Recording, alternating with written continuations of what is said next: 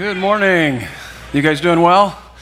Good to have you with us. Welcome to Desert Breeze Community Church. If you have your Bibles, you can turn to Ecclesiastes chapter 12. We'll be looking at verses 9 through 14. There was a bit of a hum there just for a minute, wasn't it? I thought it was just me. I'm getting old, my ears. But it wasn't a typical ring. It was more of the lower end.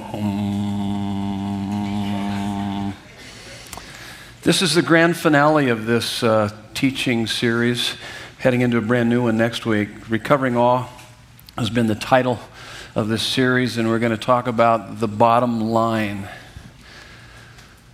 A first grader asked his mother, "Mommy, where did I come from?"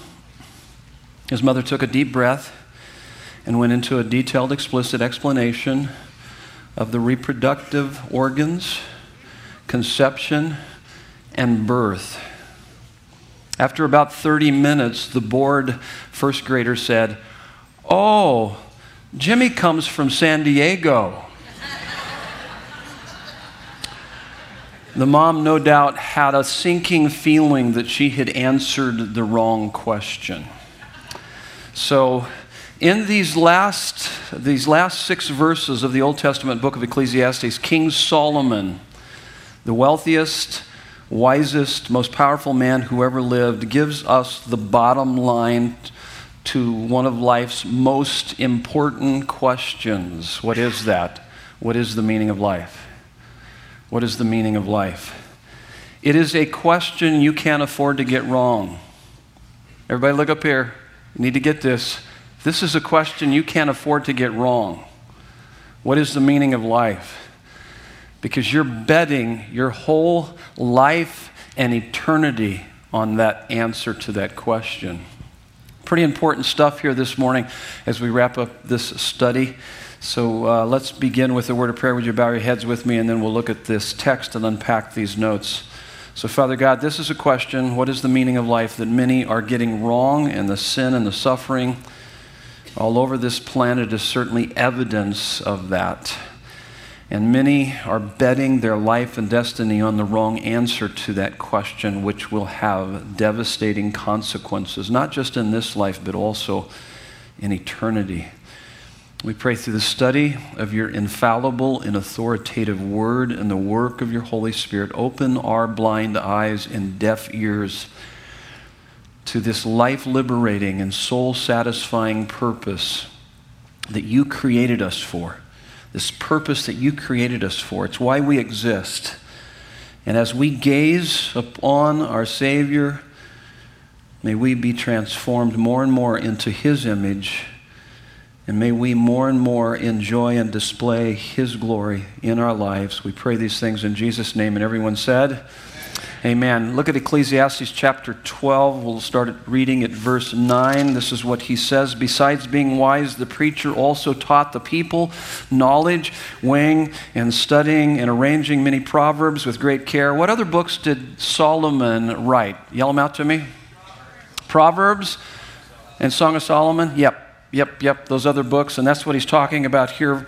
Verse 10, "The preacher sought to find words of delight, and uprightly he wrote words of truth. The words of the wise are like goads." You guys remember what goads are? Darren talked about it. They're like cattle prods. So when we read these, and when we read the Bible in general, it will convict us if we're reading it accurately. There should be something about it that convicts us, stirs us, moves us. But notice they're also like nails, firmly fixed, so that we can build our lives on these truths. The collected sayings, notice this, they are given by one shepherd. Who in the world is he talking about there? Yeah, he's actually, what's interesting, his daddy, who is his daddy? Solomon's daddy, his father. David, King David, and we know that King David wrote Psalms and much of the Psalms, and the 23rd Psalm where he says, "The Lord is my shepherd, I shall not want. He satisfies me." That's what he was saying. So he's talking about the good shepherd, as stated also in John 10. So what is he, in saying this, he's giving he's just saying, my words are infallible and they have authority because they come from God. That's what he's saying. And so we can build our lives on this. This is God speaking to us. He says, my son, beware of anything beyond these. So our tendency is to kind of look beyond what God has to say to us, and we try to come up with our own way of living. We'll talk about that, because he says, of making many books there is no end, and much study is a weariness of the soul. Here it is, drum roll. This is it right here. The big statement, the meaning of life. He answers it in this one sentence, one verse, verse 13. The end of the matter, all has been heard. Fear God and keep his commandments, for this is the whole duty of man. And that would be a great ending to the book, but guess what? We got one more verse, and it is a gut punch. Because it's a devastating verse if you don't know the grace of God. And if you don't know the grace of God and you're not devastated by this verse, it's because you're not in touch with the reality of this verse. Let me read it to you. For God will bring every deed into judgment with every secret thing, whether good or evil. This is the word of the Lord to us this morning. So, heavy stuff. Let's look at, first of all, 3 options to finding meaning in life. They're there on your notes. You'll see them also up on the big screen here. Number 1, you can try to make up some meaning. That's what this whole book has been about. We go back to Ecclesiastes chapter 1, verse 2. We talked about it in the very first of this. You can download our app and listen to any of these. The first one we called it meaning, but you'll notice here, and I think I've got them on your notes, and it's also up on the screen, Ecclesiastes 1, 2. Vanity of vanities. That's how he starts the book. Says the preacher, vanity of vanities, all is vanity. Verse 3, what does man gain by all the toil at which he toils under the sun? And so, under the sun, 29 times we saw used in this book. It means apart from God or without God. Vanity, 38 times, means vapor, breath, meaningless, a waste of time that quickly passes. Here's the essence of what he's been writing to us, is that life is meaningless apart from God. That first week, we talked about 3 ways that we often try to come up with our own meaning. We see this in our culture today, in American culture. We try humanism, which is, hey, let's make this world a better place. And then there's hedonism, where pleasure is your God. You pursue whatever great pleasure you can find. And then the third one would be existentialism, which is that you decide why you exist. And when you face suffering, be strong in the face of suffering. And as we said in that first week, as I will say here, is that those are pretty wimpy and weak reasons that will let you down inevitably. And that's what he has been doing throughout this book. In essence, we could say what he's been doing to us throughout this book is he's saying to us, if our origin is insignificant, where we came from is insignificant, and our destiny is insignificant, then everything in between is insignificant. That's the essence of what he's saying and what he's been doing. Because he's been using a Socratic method of asking questions, trying to push us out to the furthest implication of whatever it is that we have built our life on other than God, to show us how fleeting and feeble to build your life on anything other than God will be. Because whatever it is, whatever pseudo-savior or counterfeit God or meaning that you try to come up with in creation apart from the Creator, it will drive you when you seek it, disappoint you when you get it, and devastate you when you lose it. That's the point. That's why he's saying it's meaningless. It's meaningless. If we came from random chance and unlimited time, which many believe that, evolutionary process, we're an accident, and eventually the sun is going to burn out, as many scientists would say, then anything you put on life, any meaning you put on life is meaningless in the long run. And if you don't believe that, you haven't thought out the implication of that. If this Titanic, life on planet Earth, is inevitably going down, which most scientists would say, yeah, eventually the sun's going to burn out, everything's going to go, we're going to go off into oblivion. It's no longer going to exist. So if this Titanic, life on planet Earth, is inevitably going down, then rearranging the deck chairs will make no difference. So humanism, hedonism, and existentialism is just basically a rearranging of the deck chairs on this Titanic called Earth, and it's all going to go down eventually. So what difference does it make? Okay, so what? There's an explosion that happens in the engine department or compartment of this big Titanic and we go down sooner. Somebody hits the button and wipes out all of mankind on this planet. So what? We're going to all be wiped out anyway, so what difference does it make? See, that's the rationale.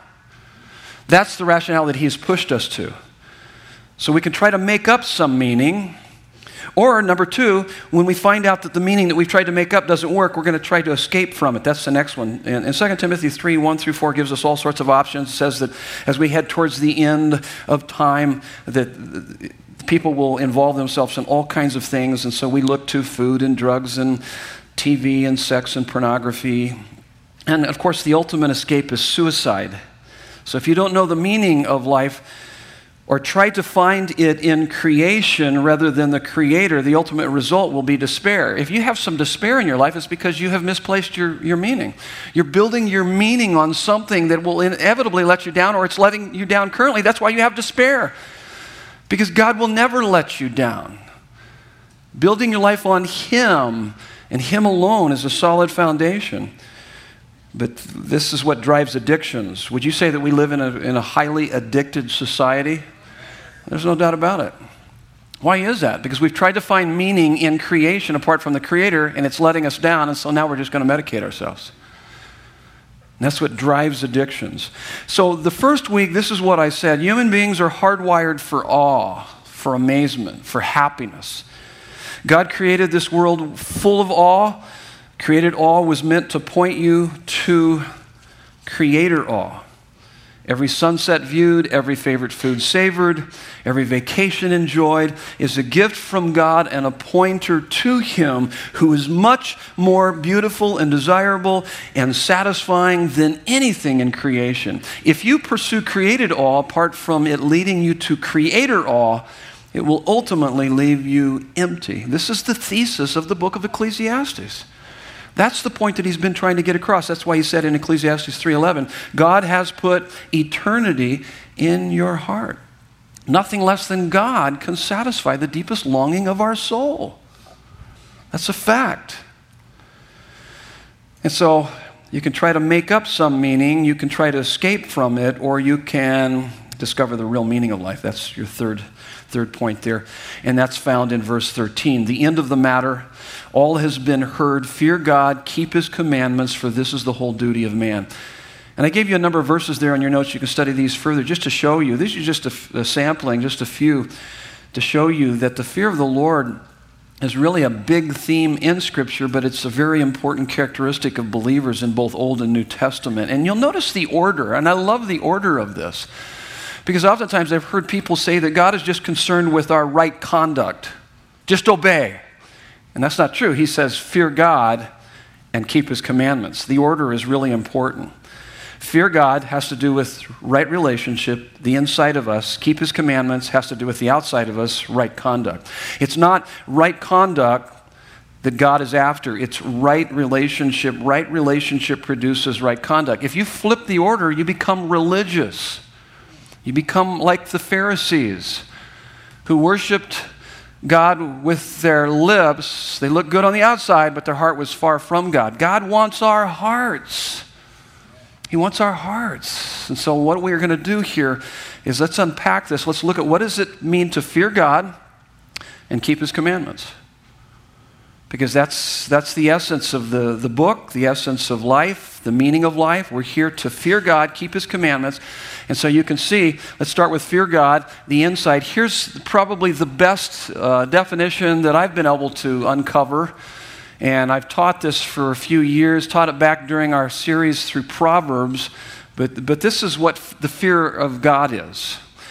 It is this. It is a life-changing, joyful awe and wonder of the beauty and the glory of who Jesus is and what He has done for us that ruins us, it wrecks us for anything else.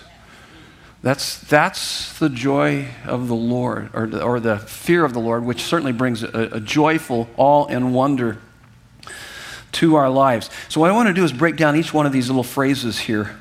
And I'm going to get you to participate here a little bit this morning because I'm going to have you read some of the verses. Some of the verses will be up here. And so as you fill in the blanks and we work through this, I just want to make sure that you're with me here this morning. And So here we go. First of all, it is a life-changing, that's your first fill in the blank. So fear of God is, it is life-changing. It is a life-changing, and then we'll kind of work through that definition. Proverbs 9:10, it says, the fear of the Lord is the beginning of wisdom, and the knowledge of the Holy One is insight. So the fear of the Lord is the beginning of wisdom. But notice in Proverbs 1:7, we've got just part of it. Let's read this together and aloud. You guys ready? Proverbs 1:7. It's up on the screen. It's also on your notes. Here we go. 1, 2, 3. The fear of the Lord is the beginning of knowledge. Very good. Now, I thought he just said the fear of the Lord is the beginning of wisdom. Why would he say the fear of the Lord is the beginning of knowledge here? Well, because you have to have knowledge to have wisdom. Wisdom is knowledge rightly applied. Knowledge has a lot to do with your worldview. It has to do with how you see God, and it has a lot to do with your relationship with God. And that's why he says the fear of the Lord is the beginning of knowledge. And so as I said last week, and I've said in the last few weeks actually, your concept of God, your view of God, the way you see God, your knowledge of God determines the quality of your relationship with God. If you're not just excited about God, it's probably because you have a real low view of God. If these songs didn't move you and stir you this morning, it's because you have a real small view of God. It's the fear of the Lord is the beginning of knowledge, becomes the foundation for your life. And the quality of your relationship affects your daily life in a profound way. This is why two people can be in precisely the same situation, same circumstances, and have totally opposite response, opposite set of feelings towards those circumstances, towards the events of their life. It's not the events, it's not the circumstances, it's their knowledge and what they're saying to themselves about the events of life. It's their perspective. It's their beliefs about those events. And that's why, as I said last weekend, suffering is inevitable, and suffering will be unbearable if you don't believe that God is for you and with you, never to leave you or forsake you. If you don't believe, if you don't have that knowledge, the fear of the Lord is the beginning of knowledge. If you don't have that knowledge, you're going to be overwhelmed by the suffering in life. That's why it begins with that. So the fear of the Lord is life-changing. That's how it's life-changing. The fear of the Lord is life-changing because it becomes the foundation of your worldview. The foundation of faith is thinking. It's knowledge. So when you ask someone, hey, do you believe in God? Yeah, I believe in God. What do you believe? What kind of knowledge? What do you know about God? That would be a good question to ask, because that becomes the foundation of that. And then it moves to joyful awe and wonder. So the fear of God is a life-changing, joyful awe and wonder. Now there's a negative and a positive kind of fear. There are two ways to be afraid in the presence of someone. The negative, let's start with the negative. Negative fear is dread of being hurt. James 2:19, maybe you're familiar with this verse. It says, even demons believe, and they do what? And they tremble, they shudder. So the writer there, James, is saying, hey, you say you believe? Well, demons believe and they shudder. But it's obviously he's talking about a negative kind of fear, and he's talking also trying to move them from just this mental assent. Yeah, I believe in God, kind of this general sense that I'm somewhere out there, but you don't really have a relationship with him that faith will take you into. And so that's a negative fear. Hebrews 10:31 also talks about this kind of almost a negative fear. It is a fearful thing to fall into the hands of the living God. Hebrews 10:31. And so there's this negative fear. It is the dread of being hurt. It's based on distrust. It's very self-centered on my needs. Now, as I thought about this verse 14, that he ends the whole book on, like I said, it's a bit of a gut punch. It can be very devastating if you don't understand the grace of God. But as sinful people, we have every reason to fear God's judgment. It is a part of our motivation to be reconciled with God. Let me read the verse again, verse 14. For God will bring every deed into judgment with every secret thing, whether good or evil. So to fear God is living in a continual awareness that all of life is lived before the face of God. All of life is lived before the face of God. The Latin phrase for that is coram Deo. C-O-R-A-M-D-E-O. All of life is lived before the face of God, the presence of God. Now let me ask you, if you believed that, and whether you believe it or not, that's true. He knows every thought, every secret thing, as it says in this verse. God will bring every deed into judgment with every secret thing, whether good or evil. He knows all, but what difference would that make in your life if you believe that? I know what it would do for me, what it does for me. And you've heard me talk a lot about I love the presence of, I love the fact that one of the best thing about the Christian life is we have His presence. But that can be really convicting.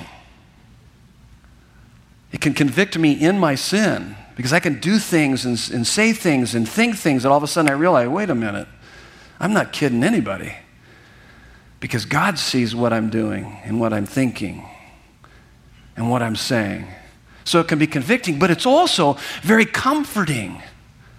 It's extremely comforting because He's there. He's always for me, never to leave me or forsake me.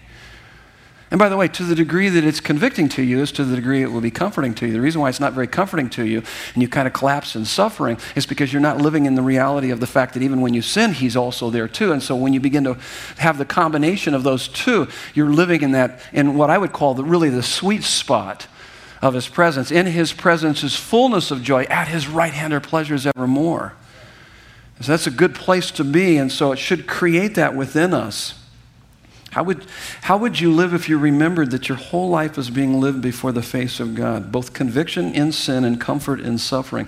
Heard the story of a guy that was struggling with porn and confided in his friend that he seemed to give in to temptation when his wife and kids weren't around the house, and so his friend asked him if he believed in the omnipresence of God. And the guy goes, I believe in the omnipresence of God. And he said, no, you don't. He says, because if you believed in the omnipresence of God, your least concern would be the fact that your children and wife leave the house because you're doing all of that before the face of God. There's another interesting illustration here. Imagine this, if you were impersonating a police officer. We've got some police officers that attend here. I had a long conversation with one in the hallway here earlier. I was going to ask him what would happen, and I kind of know what would happen. But if you were impersonating a police officer, you might get away with it for a while until another police officer shows up. And what's going to happen? You're going to get arrested and get thrown in jail. They're going to go, who are you? You're not part of this precinct. Where are you from? You just put lights on your little Nova? That's a little ridiculous. He says, why do you have a full beard too? What's up with that? You don't fit the part, but you're trying to act the part. You're impersonating the officer. The essence of sin is impersonating God. It is believing the lie that I won't be happy if I obey God, so I'll be God. It goes back to the garden. That's what they did. They began to doubt God's goodness and said, He can't pull this off. We can do this. And they began to impersonate God. So if we were to put those two illustrations together, the essence of sin is not only a failure to be aware that all of life is before the presence of God, but it's even worse than that. It is impersonating God. That's our sin. That's the essence of sin. We just kind of live our life however we please, just ignoring God most of our life, once in a while, maybe tipping our hat, acknowledging Him from time to time. But the worst thing is that we impersonate Him. We don't think that He can rule and reign in our life. We think we can do it on our own. We think we know better than Him. And so therefore, what do? We trample on His love and wisdom and all that He offers us. So the fear of the Lord is to live all of life before the presence of God, under the authority of God, for the glory of God. And so that takes us really to this positive fear. So negative fear is dread of being hurt. Positive fear is dread of causing hurt. It's fear of causing hurt. It's based on trust, and it's very other-centered on their needs. Let's read this verse together and aloud. It's Proverbs 28:14. Do you see it there up on the screen? up behind me. Here we go. 1, 2, 3.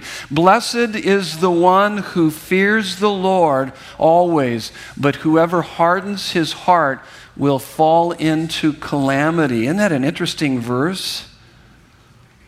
Blessed is the one who fears the Lord. So there's blessing in fearing. This is that positive fear. Negative kind of fear makes you miserable, but this positive kind of fear makes you blessed, happy, total fulfillment, and complete well-being. Deuteronomy 10:12, it says, "And now, Israel, what does the Lord your God require of you but that you fear the Lord your God?" And then it adds to that, to walk in all of his ways, to love him, to serve the Lord your God with all of your heart and with all of your soul. So he's saying the fear of the Lord and walking with God, enjoying God, loving God, serving God, those go hand in hand. That's positive fear, not the negative fear. He's going to hurt me. No, I don't want to hurt him. I don't want to trample on his love and wisdom. So what produces this positive kind of fear, this dread of causing hurt? It's the next statement on your notes. So fear is a life-changing, joyful awe and wonder, here it is, of the beauty and the glory of who Christ is and what he has done. Psalm 134, it says, "But with you there is forgiveness, that you may be feared." Isn't that interesting? Why would, when you think of fear, oftentimes most people think of being afraid, but we're talking here a positive fear of causing hurt. And he says, with you there's forgiveness, that you may be feared. So it increases this positive fear. When I begin to realize what you've done for me, you forgive me, oh my goodness, I wouldn't want to do anything that would trample on your love and wisdom towards me. That's the point that he's making. Now let's read this next verse aloud and together. This is a powerful verse. You guys ready? Sit up in your seat. Punch the person next to you. Make sure they're paying attention. Okay, here we go. 1, 2, 3. By steadfast love and faithfulness, iniquity is atoned for, and by the fear of the Lord, one turns away from evil. You guys weren't doing very good on that one. Some of you, were you guys with me? Was I on the wrong verse? Do over? You guys want to do over? Okay, do over. Here we go. Let's do it like you mean it. Maybe I didn't do a very good job at leading it, okay? I'll take the blame for that one. Okay, here it is. Proverbs 16:6. 1, 2, 3. By steadfast love and faithfulness, iniquity is atoned for, and by the fear of the Lord, one turns away from evil. That's a good verse. Yeah, you guys did good. Woo! I love it. That's good. Good. Notice what it says here. The commentators will tell you that these two Hebrew words, steadfast love and faithfulness, create a conundrum in this verse. Steadfast love means absolute, total, unconditional love. Faithfulness means total, unconditional commitment to truth and righteousness, which would be holiness. So the conundrum is here. It's saying that God is loving, and yet he's holy. He's loving, and yet he's holy. And so now how can God be totally loving and totally holy and deal with unclean people, sinful people? The answer would be he can't. That's the logical answer. Because if he's totally loving, he would have to overlook our sin and compromise his holiness. If he's totally holy, faithful, he would have to bring just judgment upon us for our sins and compromise his love. Because we've ignored him. We've shrugged our shoulders at him. We've done our own thing. We've impersonated him. We thought we could do better than him, and that's our sin. And so how does he do this? Because it actually says, by steadfast love and faithfulness, iniquity is atoned for. Iniquity is sin. Atoned for? It's forgiven. It's taken care of. And so he says, by steadfast love and faithfulness, iniquity is atoned for. I mean, that's the source of this positive fear, dread of causing hurt. The positive fear brings life change. Notice it says, turn away from evil. If you have fear of the Lord, you'll turn away from evil. You're going to look at things and you're going to go, oh my goodness, why would I do that when I have him? And I don't want to do anything that would hurt him or offend him after all that he's done for me. That's that positive fear. How could that happen? Notice the Proverbs writer doesn't tell us how. He just says it has. Now keep in mind, anytime you're reading in the Old Testament, what's the Old Testament and the New Testament? Well, the whole Bible is about who? And it's about Jesus. The whole Bible is about Jesus. So anytime you read the Bible, it's going to be pointing to him, both Old and New Testament. Yes, he's even in the Old Testament, and in fact, Jesus even said this in John chapter 5 and Luke 24. But the Old Testament predicts God's rescuer, and the New Testament presents God's rescuer, Jesus. And so they looked ahead for their salvation, and we look back for our salvation. What did they look ahead to, and what do we look back to? The cross, to Christ. And so we know how he pulled this off. And here's what we know. Centuries later on the cross, John 3:16, for God so loved the world that he gave his only Son, that whoever believes in him would not perish, but have eternal life. That's amazing. That's awesome. That's incredible. What we have in him. John 14:6, Jesus said, I am the way, the truth, and the life. No one comes to the Father but by me. Way? Yeah, the way to God. Truth about God. Life? The very life of God that we can have. So it's his graciousness towards us that makes me not want to do anything that would hurt, offend, or misrepresent him. And sure enough, all of us have ignored, we've snubbed, we've shrugged our shoulders at the true and living God, and we've even impersonated him. And how does he respond? How does he respond to our wickedness, to our evil? He's responded by sending his Son to rescue us. Oh my goodness. And Jesus came, his first coming was, he came to do what? Not to bring judgment, but to bear our judgment. The judgment that we deserved. Man, I have never been able to get over the gospel. I've never been able to get over God's love for us. It's absolutely amazing. It's stunning. It's beautiful. It's out of this world. And so he comes to rescue us. He gave us his Son. I love what Max Lucado says in his book, In the Grip of Grace. What a God! Ponder the achievement of God. He doesn't condone our sin, nor does he compromise his standard. He doesn't ignore our rebellion, nor does he relax his demands. Rather than dismiss our sin, he assumes our sin and incredibly sentences himself. God's holiness is honored, our sin is punished, and we are redeemed. God does what we cannot do so we can be what we dare not dream, perfect before God.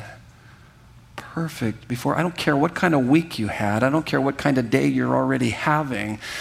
If you have put your faith in Jesus, you stand perfect before God, justified. Isn't that amazing? That is an amazing truth. This is what separates Christianity from every other major religion in this world. It's absolutely breathtaking. It's stunningly beautiful. Now, if I gave to you a priceless, beautiful Ming Dynasty vase. Let's say at the end of the service, I want you to come out to my truck, and I've got it in the back seat there. It's all covered up. It's it's protected. But I'm going to give you this Ming Dynasty vase that is thousands of years old, worth millions of dollars. Any takers? We don't believe you, Pastor Ray. Well, you have every reason not to, me telling a story like that. But let's just pretend that I have that and I give that to you. You would be afraid not that it's going to hurt you, but that you will hurt it, that you would drop it, because if you dropped it, it would be totally worthless. I've never experienced a greater gift, neither have you, than the soul-satisfying, life-liberating intimacy with God through the indispensable and costly love of his Son's death on the cross in my behalf and in your behalf. And what's amazing about the gospel message is that you don't need to work for God's forgiveness and acceptance. You only need to trust the one who completed that work on your behalf. That's it. And by the way, this is the end of this series. We're kicking off a brand new teaching series. One of the things that I enjoy doing during the summer months when it's really excruciating hot out there is that I spend a lot of time inside drinking iced mochas. Thank you very much. And I just absorb and I soak and I savor and I just let God lavish me with his love through my meditation and reflection and memorization of key verses in Scripture. And so I thought, man, it would be really fun to do a road trip together through Romans chapter 8, I believe the greatest chapter in the Bible. It starts with, there is therefore now no condemnation. Yes, sir. And then it ends that there's no separation. Nothing will ever separate us from His love. And there's a whole lot of really rich truths in between those two truths. So we're going to spend the next 10 weeks just mining those truths out, savoring them, enjoying them, letting God lavish us with His love. Believe me, when you do that, the fear of the Lord will begin to increase in your life unlike ever before, and it will ruin you for anything else. That's the next point on your notes, that ruins you for anything else. So the fear of the Lord is a life-transforming, life-changing, joyful, awe and wonder of the beauty and the glory of who Jesus is and what He's done for us that ruins us for anything else. Proverbs 23, 17 through 18. One of the things that I love about us when we gather together is I kind of feel like this is kind of group counseling. You ever feel like that? This is kind of group counseling. Thank you for coming to this counseling session. Okay, and I'm going to kind of help facilitate this counseling session. And so this next verse I'm going to read is really one of those counseling verses. It really helps us to deal with all of our junk. Anybody have junk in your life? I do. I got tons of junk, and I like getting rid of all that junk. This verse will help you to get rid of the junk in your life. And Proverbs 23, 17 through 18, listen to what he says. Let not your heart envy sinners. Or you could say, let not your heart worry. Let not your heart be covetous. Let not your heart be filled with anxiety. But what does he give as the solution? What's the remedy? But continue in the fear of the Lord all the day. He's telling us, here's the answer to all of our woes. Here's the answer to all of our hurts, habits, and hang-ups. It's the fear of the Lord. And practice this all of the day. Because notice what he says. And he's talking in relationship to envy, because envy is typically we want what someone else has, and we think that what they have, we deserve it. They don't deserve that. And we would be happier if we had it. And he's saying, why are you doing that? If you have the fear of the Lord, you're not going to have that envy. If you realize what you had in me, you're not going to have that envy. Because notice what he says in verse 18, surely there is a future, and your hope will not be cut off. Don't you realize what you have in me? Obviously you don't. You're not living in the reality of what you have in me. And that's a great 2 verses. And so the way you overcome envy, worry, covetousness, anxiety, whatever you're struggling with, is by the fear of the Lord. And notice he says all the day. The fear of the Lord is really a discipline. It is a discipline of taking an attribute of God and reflecting on it and thinking about it and savoring it until it creates in you an inward condition of amazement so that it affects the way in which you live out your life. So as I begin to put together this message and I begin to reflect on the beauty and the glory of who Jesus is and what He's done, oh my goodness, I thought my heart was going to explode.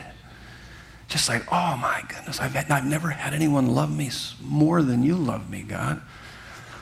Oh my goodness, why do I get so stressed out? I don't need to stress out. I've got you. And that's exactly it. See, for example, I envy when I forget His love. I worry when I forget His wisdom. I covet when I forget His beauty. I'm anxious when I forget His sovereignty. Because you can't envy, worry, covet, or be anxious and fear God at the same time. You can't do those two things. And so it's the fear of the Lord. It's taking those attributes. That's why we're going to spend 10 weeks in Romans 8, because that's what it's all about. It's just taking those truths about what are true about us as it relates to God, being in Jesus, all the blessings we have from Him, through Him, and take them down deep into our hearts so that they begin to make a difference in our lives. See, you can know a lot of information about a person and even believe this information is true about this person, but it's not the same as an encounter with that person. Listen to this. This is from Jonathan Edwards, 18th century American theologian, really brilliant man. Much of his stuff is really hard to understand, but this is one of his journal entries during a certain time in his life. Listen to what he says. I began to have a new kind of inward sweet sense of Christ. I spent much time reading and meditating on Him, and I found the beauty and excellency of His person. I found an inward sweetness used as it were to carry me away in what I know not how to express otherwise than to say it was a calm, sweet abstraction of soul from the concerns of this world in a sense of being alone, sweetly conversing with Christ wrapped up with God. The sense I had of these things would often, all of a sudden, as it were, would kindle up a sweet burning in my heart, in ardor of my soul, I do not know how to express.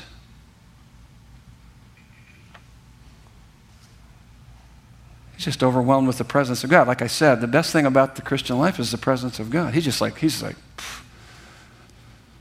He began to experience what he called a calm, sweet abstraction of soul from the concerns of this world. In other words, the things he used to fear losing became abstract compared to the reality of knowing Christ.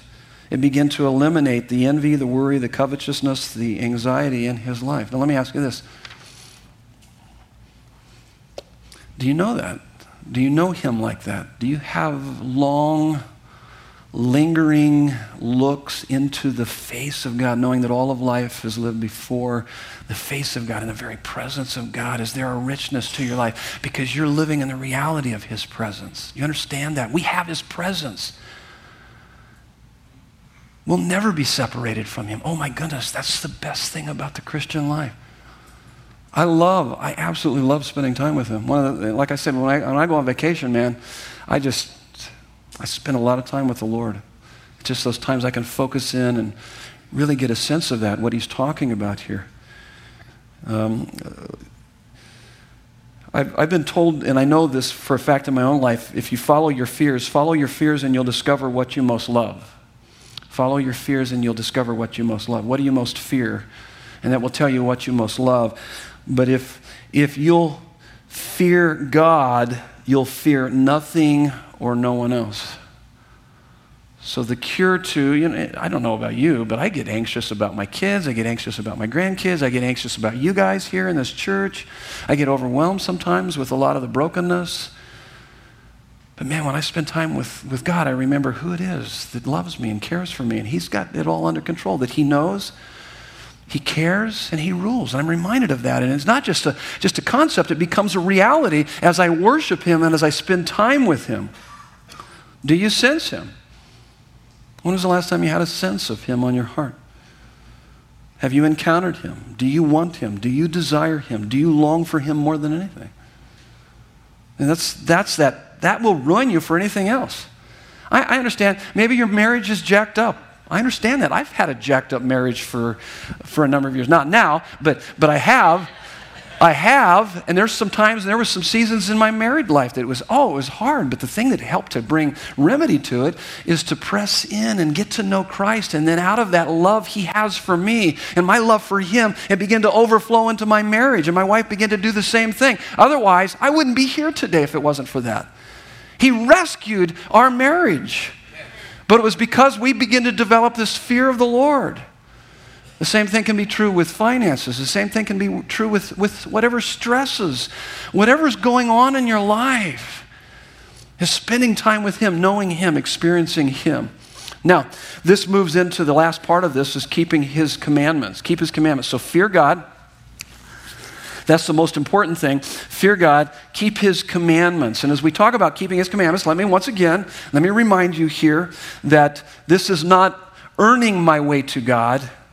Keeping his commandments is not earning your way to God. It is a way of saying, thank you. I trust your perfect love and infinite wisdom and want to become more like you out of this relationship I already have with you that you have secured through the costly love of your Son. I already have that relationship. So it's out of that I'm responding to him by obeying him. And there's two ways we do it. We do it unconditionally. And let's read 1 John 5:3. You guys ready? As soon as you fill in the blank there, let's take a look up on the screen, also on your notes. 1 John 5:3, nice and loud. 1, 2, 3. For this is the love of God, that we keep his commandments, and his commandments are not burdensome. His commandments are not what? Burdensome. They're not burdensome. They're not burdensome. Why? Because he empowers us with his presence and enables us to be what he wants us to be, to do what he wants us to do. We have his presence. Proverbs 3, 5, and 6 says, trust in the Lord with all of your heart. Don't lean upon your own understanding. In all your ways acknowledge him, and he will do what? He will direct our paths. He leads and guides us. Now, there's two questions. You know that you're trusting God unconditionally when you can look at every area of your life and answer yes to these two questions. Here's the first one. Am I willing to obey whatever God says in Scripture in every area of my life, whether I agree with him or not? Let me say that again. I said it really fast, didn't I? Okay? Let me say it again. Am I willing to obey all that he says? Am I willing to obey all that he says, whether I agree with him or not? And the only reason why you'd be able to do that, if you could say yes to that, is because you trust his love and wisdom. You know that he has your best interest at heart. That's the first question. Here's the next question. This is an even harder question. Am I willing to accept whatever God sends into any area of my life, whether I understand it or not? So the first question is, am I willing to obey whatever he says, whether I agree with him or not? The second question, am I willing to accept whatever he sends into my life, whether I understand it or not? That's when you're beginning to trust God with all of your heart and you're not leaning upon your own understanding. You're acknowledging him. The word acknowledge literally means you have intimacy with God. And that intimacy, you know he's going to lead and guide you, and you've put your life in his hands. You're truly trusting him. One of the biggest issues is that our questioning God's ways is really a lot like a 7-year-old questioning the mathematical calculations of a world-class physicist. Our biggest problem is that we refuse to admit the distance between our wisdom and the wisdom of God. We don't want to admit that. And the wisdom difference between us and God is infinitely greater than the wisdom difference between a 7-year-old and a world-class physicist. And so when you begin to understand that, you just say, okay, God, yes. Yes to all of what you say. Yes to all that you send into my life. My life is for you. See, you're going to keep his commandments unconditionally, but also you're going to do it joyfully. You're going to do it joyfully. Let's read Psalm 48. This will be the last verse I'll have you read. Psalm 48. Here we go. 1, 2, 3. I delight to do your will, O my God. Your law is within my heart. So I delight to do your will. Oh my God, your law is in my heart. Now, quick story. Let me share with you a story here. Some of it's true, some of it's a bit hypothetical. It was my beautiful bride's birthday this last week, and let's just say, and I did this. I wanted to surprise her after we worked out this last Friday. I wanted to surprise her by taking her out for breakfast and then catching an early movie, a chick flick, and it was actually really a good movie, and so I somewhat surprised her with that. She likes surprises. I'm kind of more planned out. I don't like surprises, but she likes surprises. She's a little more spontaneous with her life. But let's just say that I say that after we work out, and it was her birthday, and I said, hey, I want to take you out to breakfast. I got a movie, and the movie's going to start at this such and such time. And what if she responded by saying, that's wonderful. What would make you want to do that? You hunk of burning love. She didn't actually say that last phrase, but I just thought I would add that in there. Because it would certainly help our marriage out if she would start saying things like that. Hint, hint. I hope she's listening to this message right now. But so that's wonderful. Why would you want to do that? And what if I were to respond to her by saying, it's my duty. I've read the book on being a good husband, and that's what good husbands do, and I've done my duty. And I want to do my duty. How do you think she would respond? How would she feel? Terrible. Hey, is duty bad? Is it bad to do your duty? Doesn't sound right, does it? I'm sorry. Duty's not bad. But there's something much better. What if I would have responded to her by saying, when she says, that's wonderful, why would you want to do that? And I said, it's my pleasure. There's nothing I'd rather want to do. There's nothing I'd rather do than to be with you and to take you out to breakfast and a movie. And when I say that nothing will make me happier than to be with you, what does that do? That honors her. that honors her. There's an interesting last verse here, Genesis 29:20. Remember the story of Jacob? And he had to work 7 years for Rachel. And then he woke up on his wedding morning, found out, this isn't Rachel, this is Leah. And so what does he have to do? He has to work another 7 years for Rachel. You guys remember the story? Check this verse out. Genesis 29:20. So Jacob served 7 years for Rachel, and they seemed to him but a few days because of the love he had for her. 7 years. He already worked 7 years. He's going to work another 7 years? He's in love. What is the meaning of life? This is the meaning of life. You were created by God, for God, to give glory to God. And God is most glorified in us when we say nothing will make us happier than to be with you, to serve you, to love you, to obey you. And nothing will make you happier than to know him, love him, serve him, and to obey him. That's it. That's what he says. Fear God, keep his commandments. Fear God, keep his commandments. I love it. I love it. Let's pray. If you're here this morning and you don't even know what it means to have a relationship with God, I would encourage you, this is a great time, even as we're praying, to make a confession of faith in him. Acknowledge that your sins separate you from God. Believe that he died on the cross for your sin through his son, Jesus, and then confess him as Savior. In prayer by faith. Father God, as we finish this book in the study in the book of Ecclesiastes, may we be people who live with a deep sense of meaning and purpose, experiencing this life-transforming, joyful awe and wonder of the beauty and the glory of who Christ is and what he has done for us, to the degree that it ruins us for anything else. Keeping your commandments unconditionally and joyfully for your glory in Jesus' beautiful name. And everyone said, amen. Love you guys. Have a great week.